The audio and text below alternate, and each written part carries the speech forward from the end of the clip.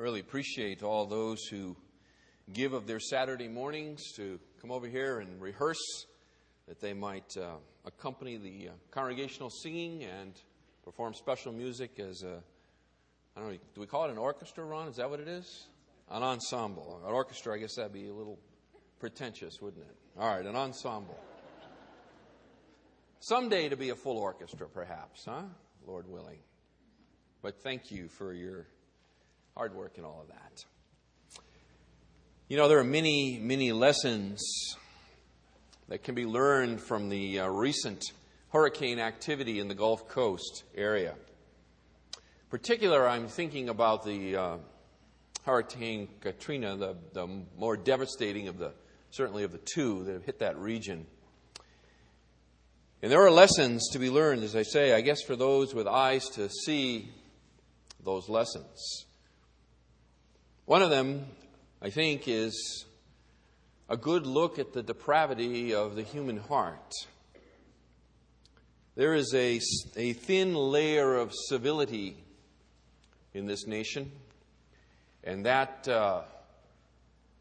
veneer was burst open, and we got a good glimpse of what lies in the hearts of our fellow countrymen, and it was frightening. Someone said to me, if you want to have an idea of what the tribulation will look like, that was just a small glimpse of the beginnings of what the tribulation will look like when society comes apart at the seams. So there were some very frightening images that came out of that whole process. But there were some positive things.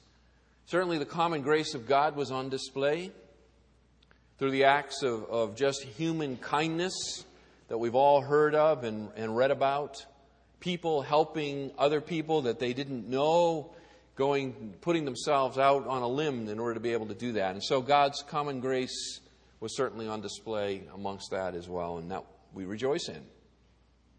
Beyond that, there was the potential that we saw for the church to not only preach the gospel, but to live the gospel. And the churches in the Gulf Coast region have been very active, involved in preaching the gospel and caring for people in need. And so that is a good thing and a good lesson to be drawn from all of that.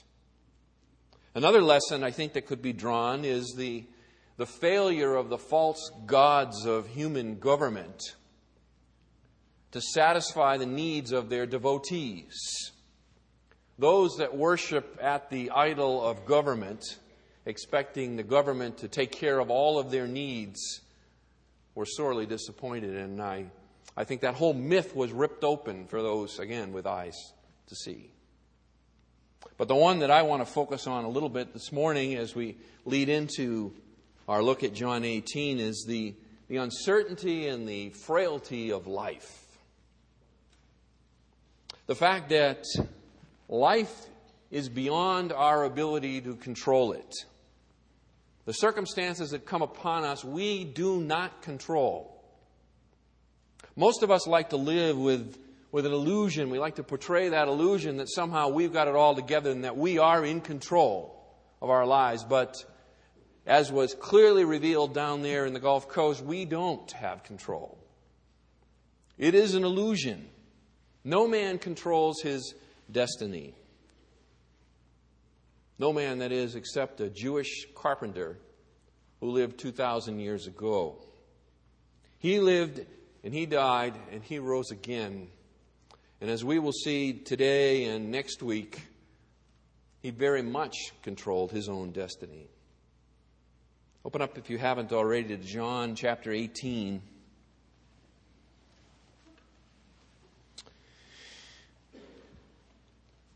There's a major turn that takes place in the Gospel of John here between chapters 17 and 18.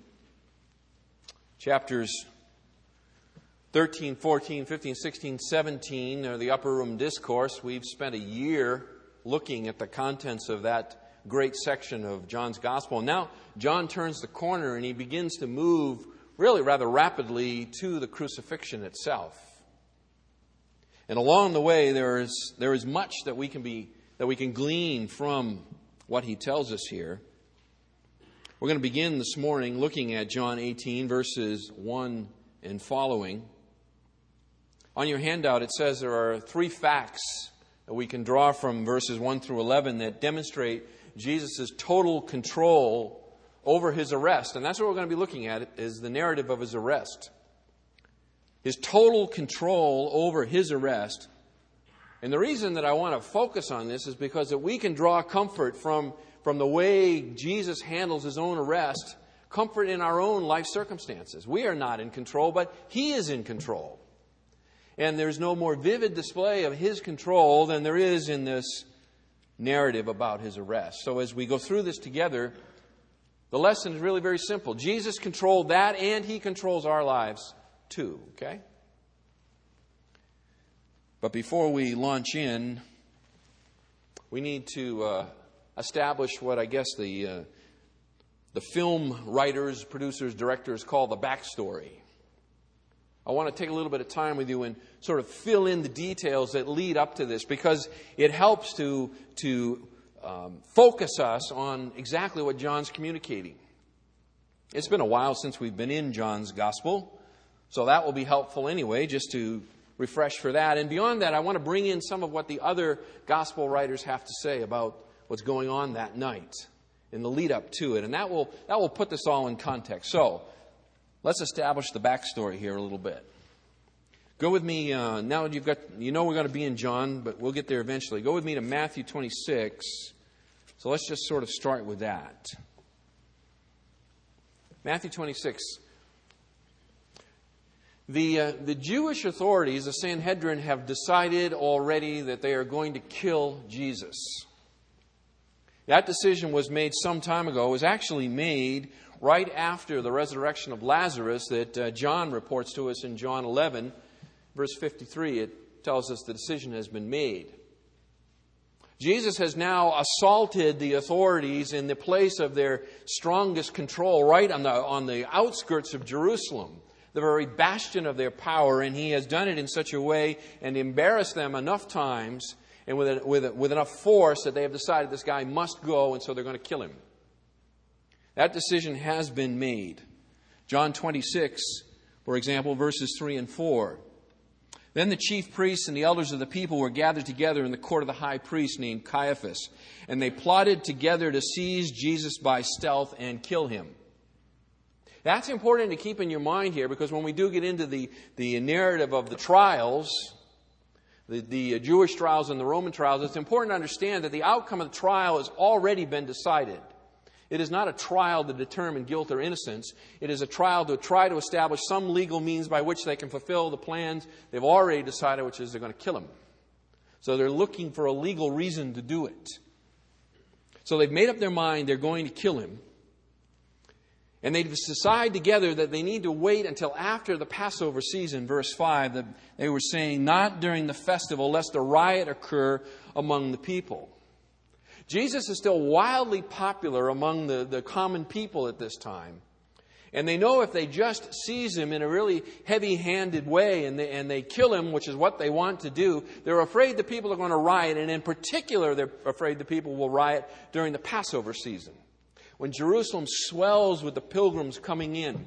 And in particular, with the pilgrims that come in from Galilee in the north, where Jesus has conducted much of his ministry and his popularity is quite large. So they say, we're going to kill him for sure, but we're not now. The timing is not just right. Wait till the Passover's over. Then we'll kill him. Then enters Judas. Judas Iscariot.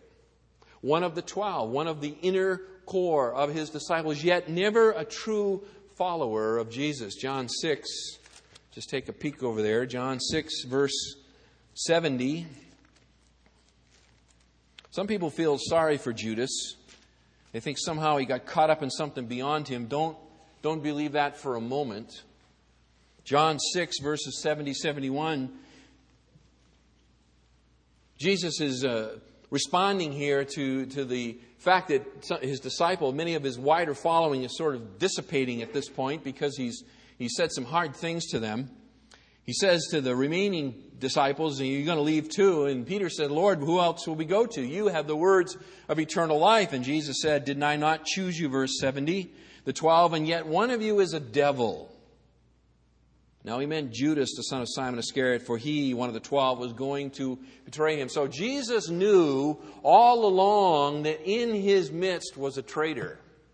It did not catch him by surprise in any way, shape, or form. The evil that Judas planned to do, Jesus was fully aware of and worked it into his plan.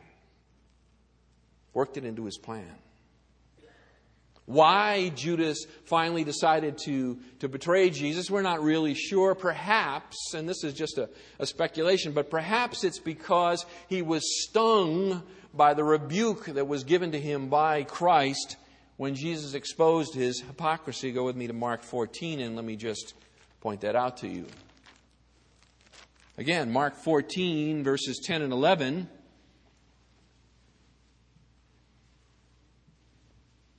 Actually, let's pick it up in verse 1.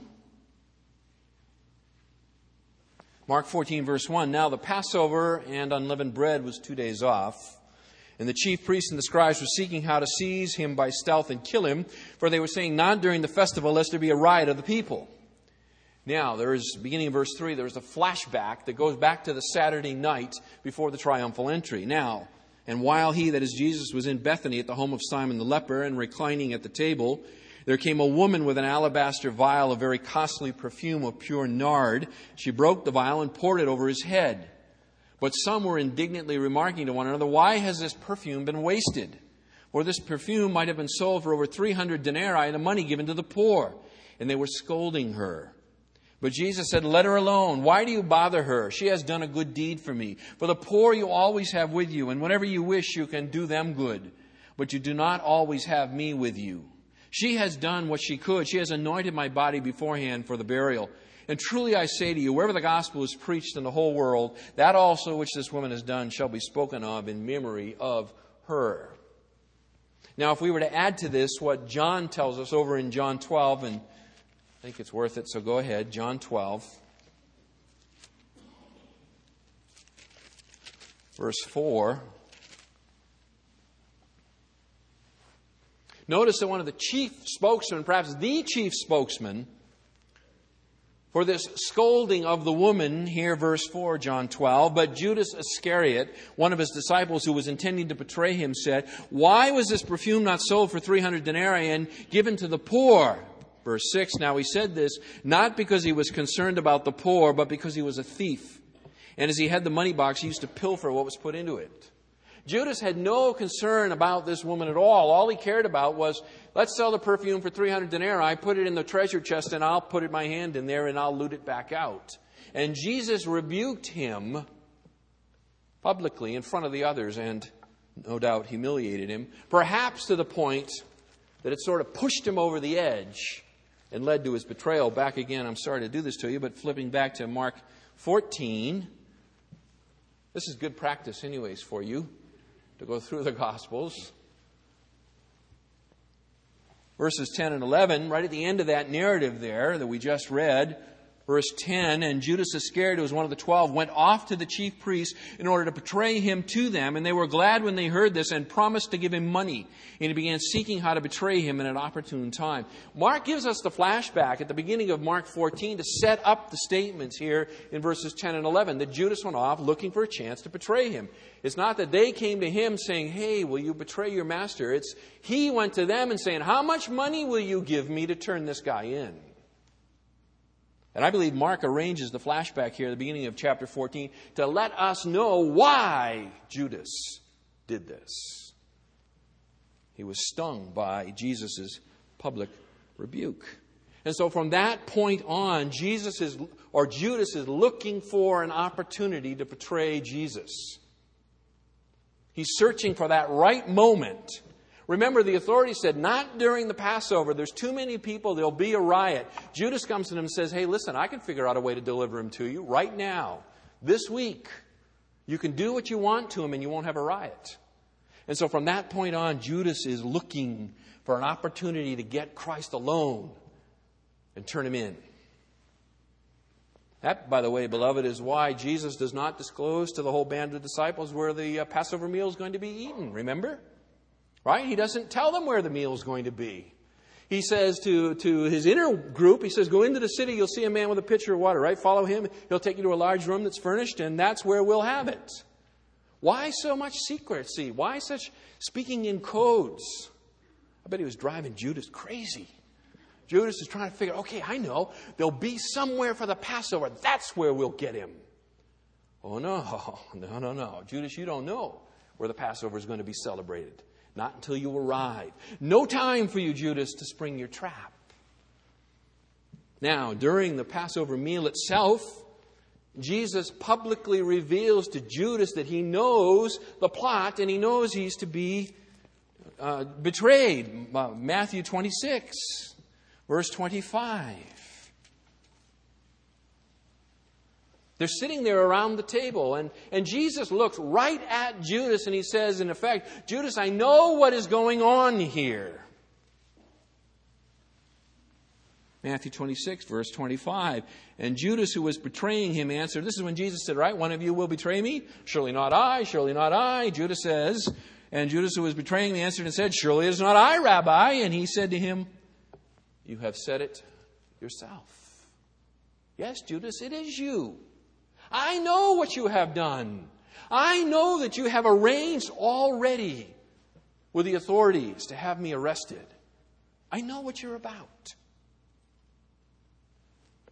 In John 13, go ahead and turn there. Jesus offers him one last opportunity to repent. One last time, Jesus looks him in the eyeballs. And by the way, Judas is right next to him. And he looks at him from 18 inches away, eyeball to eyeball. John 13, verse 26. Jesus therefore answered, that is the one for whom I shall dip the morsel and give it to him. So when he had dipped the morsel, he took it and gave it to Judas, the son of Simon Iscariot. When he reached out to him with the act of fellowship and gave him the morsel, and he looked right into his soul. And Judas refused the opportunity to repent. And, of course, we're told immediately that after the morsel, Satan, what? Entered into him.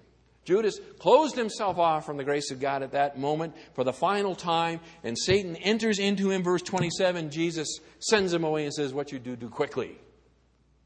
He sends him off into the night. So now the scheme is in motion. The plan is in motion.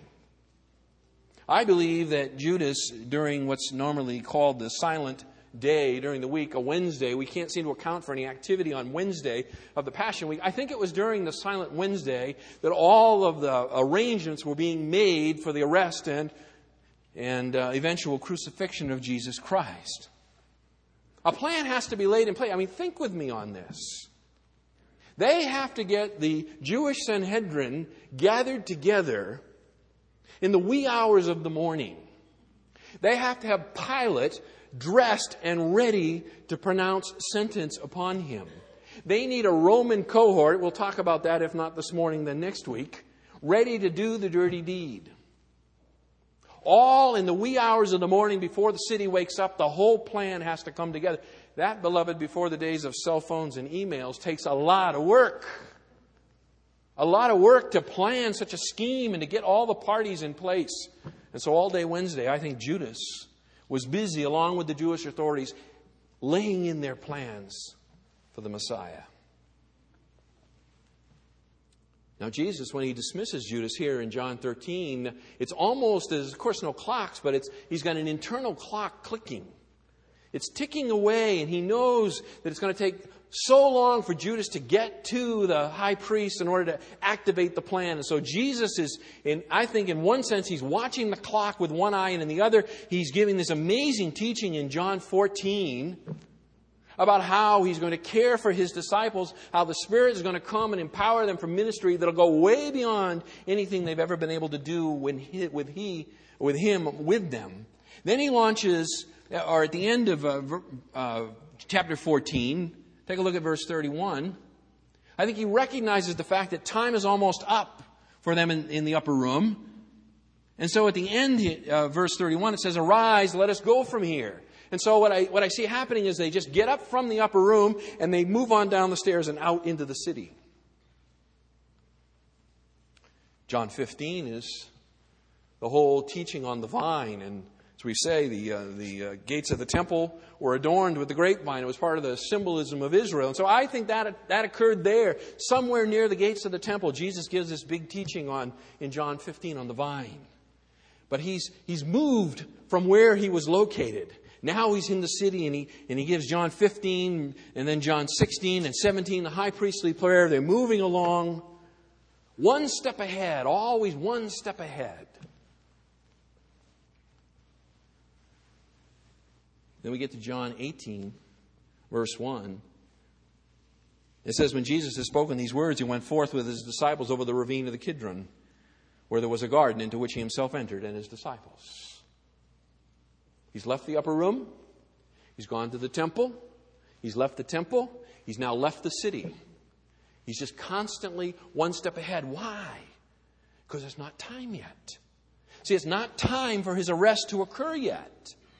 It's on his timetable, not on their timetable, that his arrest will come. So he leads his followers out of the city, down across the Kidron Valley, up the slopes of the Mount of Olives, and into this secluded garden. Now, I can just imagine the look on the face of Judas when he arrives at the upper room with the contingent of Roman soldiers, right? Ready to surround the band and arrest them all. And they burst the door open, and in they go, and nobody's there, right? Nobody's there. They're gone. Now, Judas, where are they? You told us you could deliver him into our hands. We've got the plan and go. And by the way, the senior members of the Sanhedrin, they don't exactly like getting up early in the morning, you know. They like to sleep in. They're not really 1 o'clock in the morning to dress and be there. They're not too keen on that. You better deliver him. You better deliver him.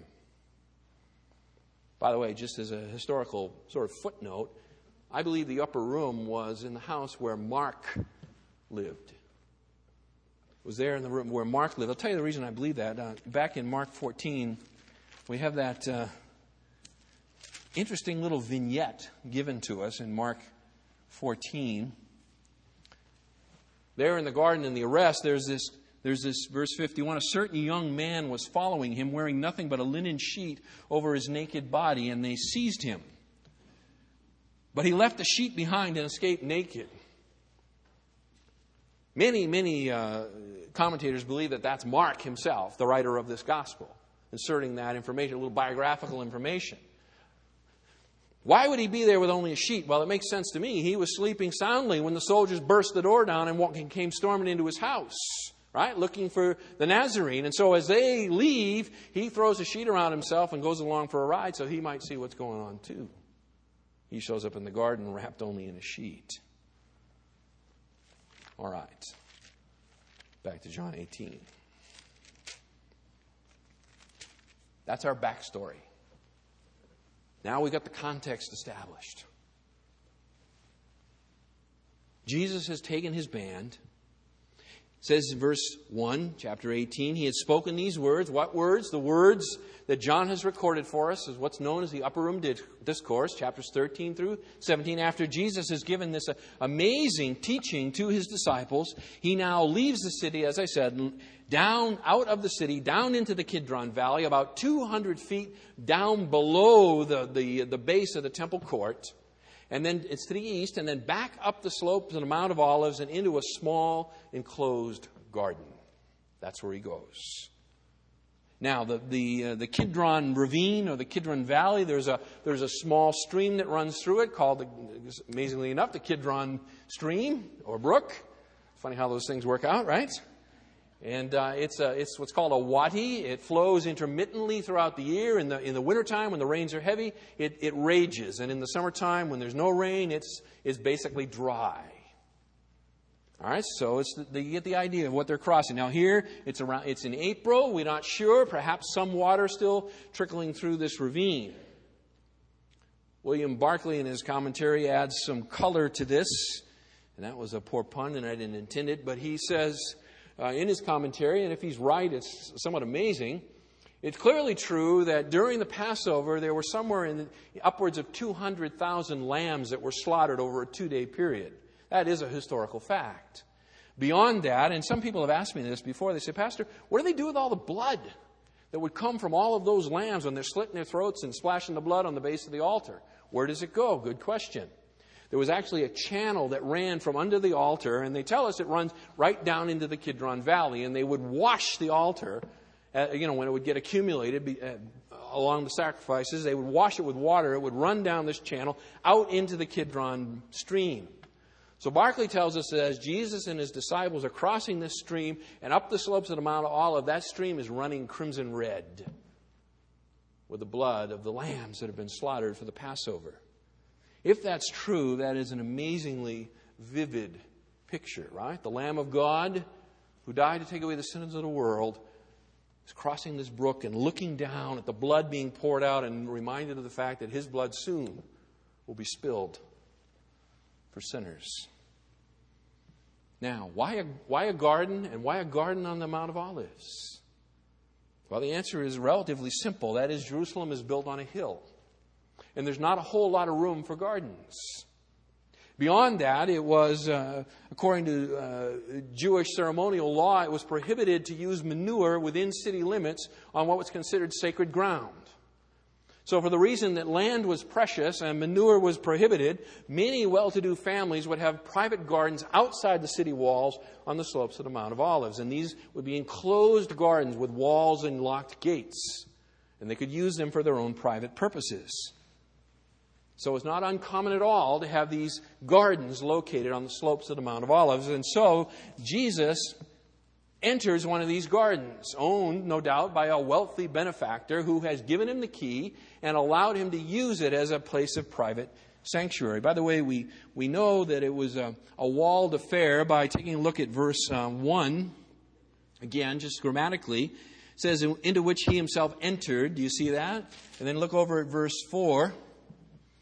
The verb, it says, knowing all things, he was coming upon him, he went forth. So, entered and went forth give us strong evidence that this was a walled garden in which you entered into and which you would exit from. And so here is this personal garden owned by a wealthy individual where the key is given to Jesus and said, hey, go there, you've got a retreat place.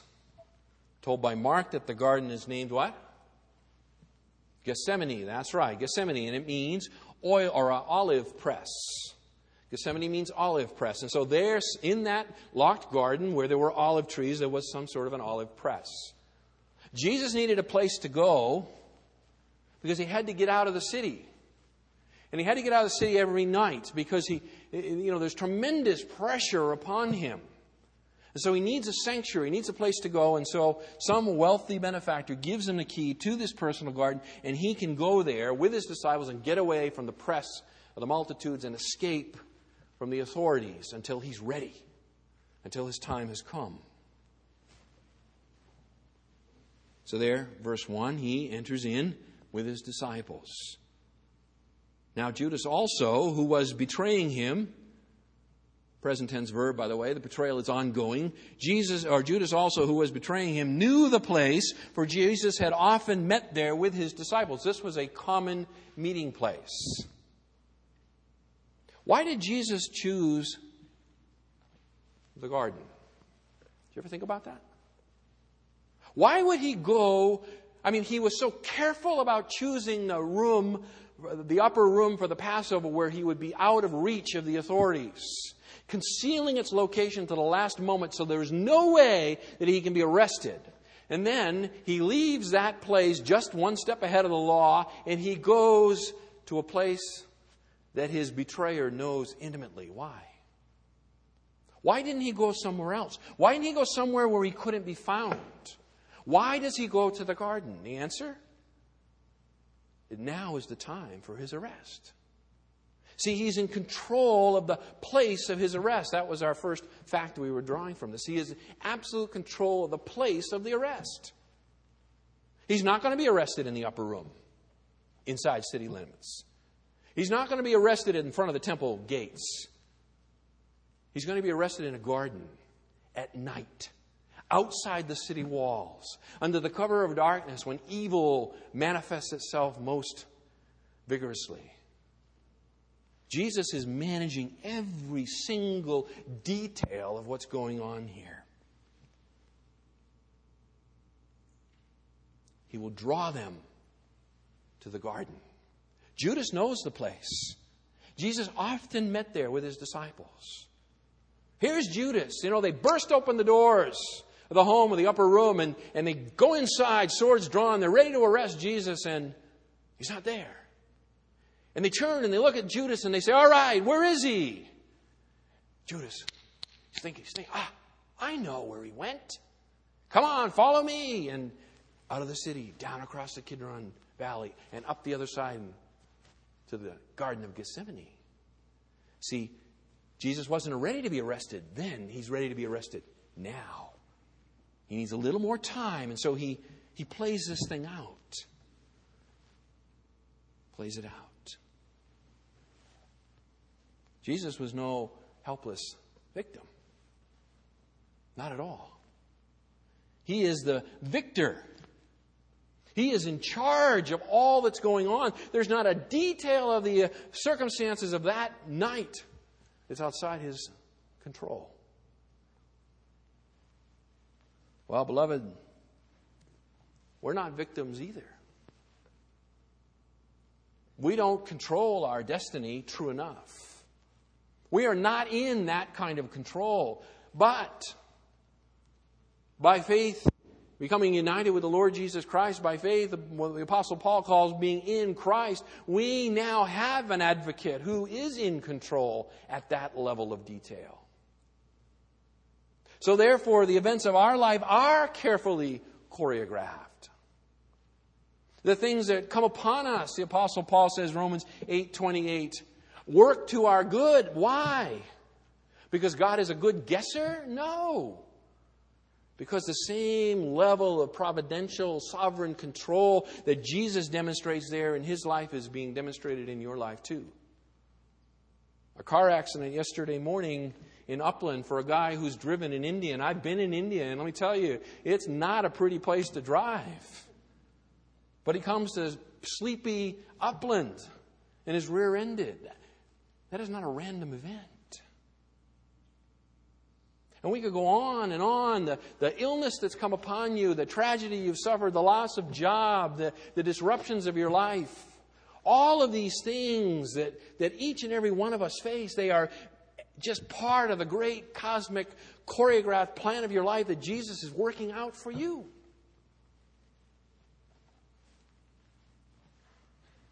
I don't know about you, but that gives me comfort. That gives me comfort. I don't have to fear tomorrow. My Savior's in control. He's in control. Jesus controlled the place. Beyond that, Jesus controlled the procedure of his arrest. Jesus controlled the procedure of his arrest. We're not going to get through this all the way, but we'll make a stab at this. As I said, I believe it's on Wednesday that the plan has been hatched. The details have been laid. The trap has been set, and now it is being sprung. Verse 3, Judas then, having received the Roman cohort and the officers from the chief priests and the Pharisees, came there with lanterns and torches and weapons.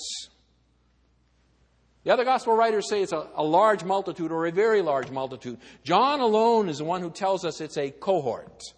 A cohort.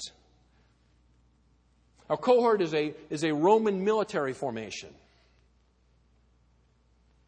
You see, there were soldiers garrisoned in Jerusalem at the fortress Antonia, which is northwest of the temple complex. That's where the Roman soldiers were garrisoned in Jerusalem for the preserving of general peace. But there was only a relatively small detachment of soldiers there throughout the year, except for the Jewish festivals, when the pilgrims would pour into the city. Throughout the rest of the year, the main Roman army was garrisoned actually 65 miles away in Caesarea. Why? Well, Caesarea is on the coast. It's pretty. It's cooler. It's a better duty than being in hot, dusty Jerusalem surrounded by people who hate your guts and would just as soon stick a knife in your back. So the majority of the Roman troops are garrisoned in Caesarea. There's a small contingent at the fortress Antonia for maintaining peace. That is until a festival comes. And the greatest festival of all is the Passover. And so as the thousands and hundreds of thousands of pilgrims pour into Jerusalem, Rome pours in military troops to maintain peace, to quell any kind of nationalistic uprising that might spring out of this holiday. In case some hothead zealot begins to remember back to Exodus, hey, remember when God delivered us from Egypt? How about if He delivers us now from Rome? And they get a riot going. And so the troops they pour in to keep the peace. John says a cohort. A cohort. Now, on paper, a Roman auxiliary cohort consisted of 1,000 soldiers, 240 cavalrymen and 760 infantrymen. But most cohorts were not full strength, so a normal cohort was 600 men. Now, there are some historical statements that there was such thing as a small cohort that could have 200 men. So, 200 if you like, or 600. John is very specific in the word he chooses. He chooses the word cohort. So there were somewhere between 200 and 600 Roman soldiers in the arresting party. By the way, a leader of a cohort would be called a Chiliarch, or leader of 1,000, or he could be called a tribune. So there is this Roman cohort, and again, look at verse 3. Beyond that, there are officers of the chief priests and the Pharisees. That would be part of the temple guard. There are also the chief priests and the Pharisees themselves, some of them, and they've got lanterns and torches and weapons. It's fascinating, by the way, that the hatred of Jesus is so intense that natural enemies become allies. Pharisees and chief priests, they hated each other. Absolutely hated each other. The only thing they hated more was Christ. So they unified. The Jewish authorities and the Roman soldiers, they hated each other. The only one they hated more was Christ. And so these natural enemies are banded together here to come and to seize Him. I think subtly, John, by the way, is just letting us know that the whole world is allied against Him. No one takes His side. And they come equipped, look at it again, torches and weapons. This was a Passover. Passover is set by the phases of the moon. A Paschal moon is a full moon. There was a full moon that night. In fact, we know that later. It was not a cloudy night. We know because it was a cold night. Peter's later warming his hands. So we have a big full moon out in a bright, clear night. Yet they arrive with lanterns and torches. Why? Because they expect to have to look for Him. They expect Him to be hiding somewhere in the shrubbery or up a tree or whatever it is. So they bring their lights in order to find this man. And it's just not a few that come, right? Hundreds of them come. They pour in with all their weapons ready. They're prepared for anything. The last thing in the world they expect is for Jesus to do what He does. And that's rather than they look for Him, He looks for them. Pastor Vince and I were talking about this passage this week, and he reminded me of a saying that I liked, so I'm using it. And what it is that it's ironic that men took torches to search for the light of the world. Men used torches to search for the light of the world. So up comes this huge contingent, ready for anything. Verse 4, Jesus, therefore, knowing all things that were coming upon Him, went forth and said to them, whom do you seek? Against this backdrop of evil, Jesus is omnisciently knowledgeable about all that's going on. Rather than hiding, rather than running, He steps out boldly in front of His disciples to the very center of it, and He confronts them. They're approaching Him, and He turns and He approaches them. Out of the shadows He steps, and He presents Himself to them.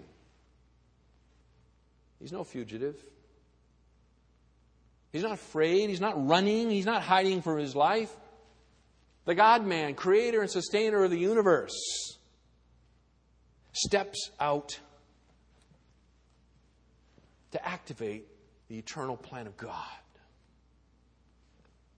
Peter tells us this way in Acts chapter 2, verses 22 and 23. When he's preaching at Pentecost later, he says, "Men of Israel, listen to these words. Jesus the Nazarene, a man attested to you by God with miracles and wonders and signs, which God performed through him in your midst, just as you yourselves know. This man, delivered up by the predetermined plan and foreknowledge of God, you nailed to a cross by the hands of godless men and put him to death." Now it was time to be arrested. Now was the right hour. No more dodging, no more hiding, no more stealth. Boldly out into the moonlight. "Whom do you seek?" he says. "Whom do you seek?" Beloved, they came to arrest Jesus, and Jesus arrested them.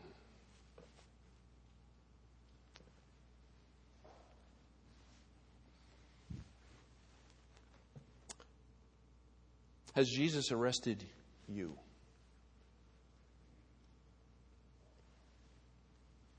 If Jesus were to say to you, "Whom do you seek?"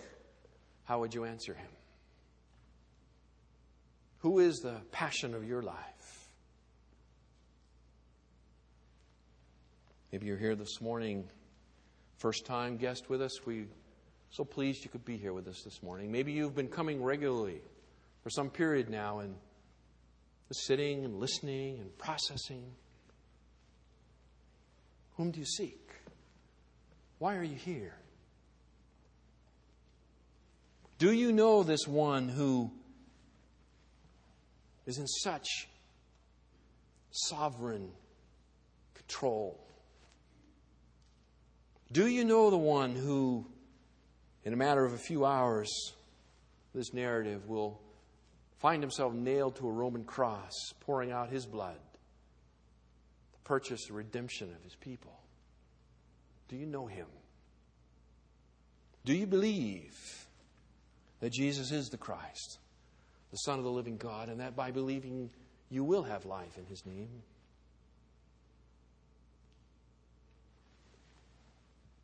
I trust this morning that you will consider this one. We don't have time to go any further here this morning. We'll pick this up. So we will leave it hanging at a question: whom do you seek? Come next week and you'll hear the response. But I want to emphasize to you, if you are here this morning without Jesus Christ, don't leave. Don't leave until you've had opportunity to settle that question in your own heart and mind. There will be some folks who will be over by this lighted cross here at the end of the service. They're there to help you, to answer any questions you might have with regard to the Savior. Perhaps you have questions on church membership or baptism or other aspects of the Christian faith. You come and you ask your questions, and they will find answers for you or give you the answers there. For the rest of us, beloved, as we work through this section together, I want you to be encouraged, as my heart has been encouraged this week. As I've studied through this passage, I just got so excited this week by the fact that Jesus Christ is absolutely in control. Total control of his own life and of mine too. And there's no better place to be than in the palm of the hand of the one who controls it all. Let's pray. Our Father God, thank you for giving us a glimpse of your glory as revealed in the person of your Son, our Savior, the Lord Jesus Christ.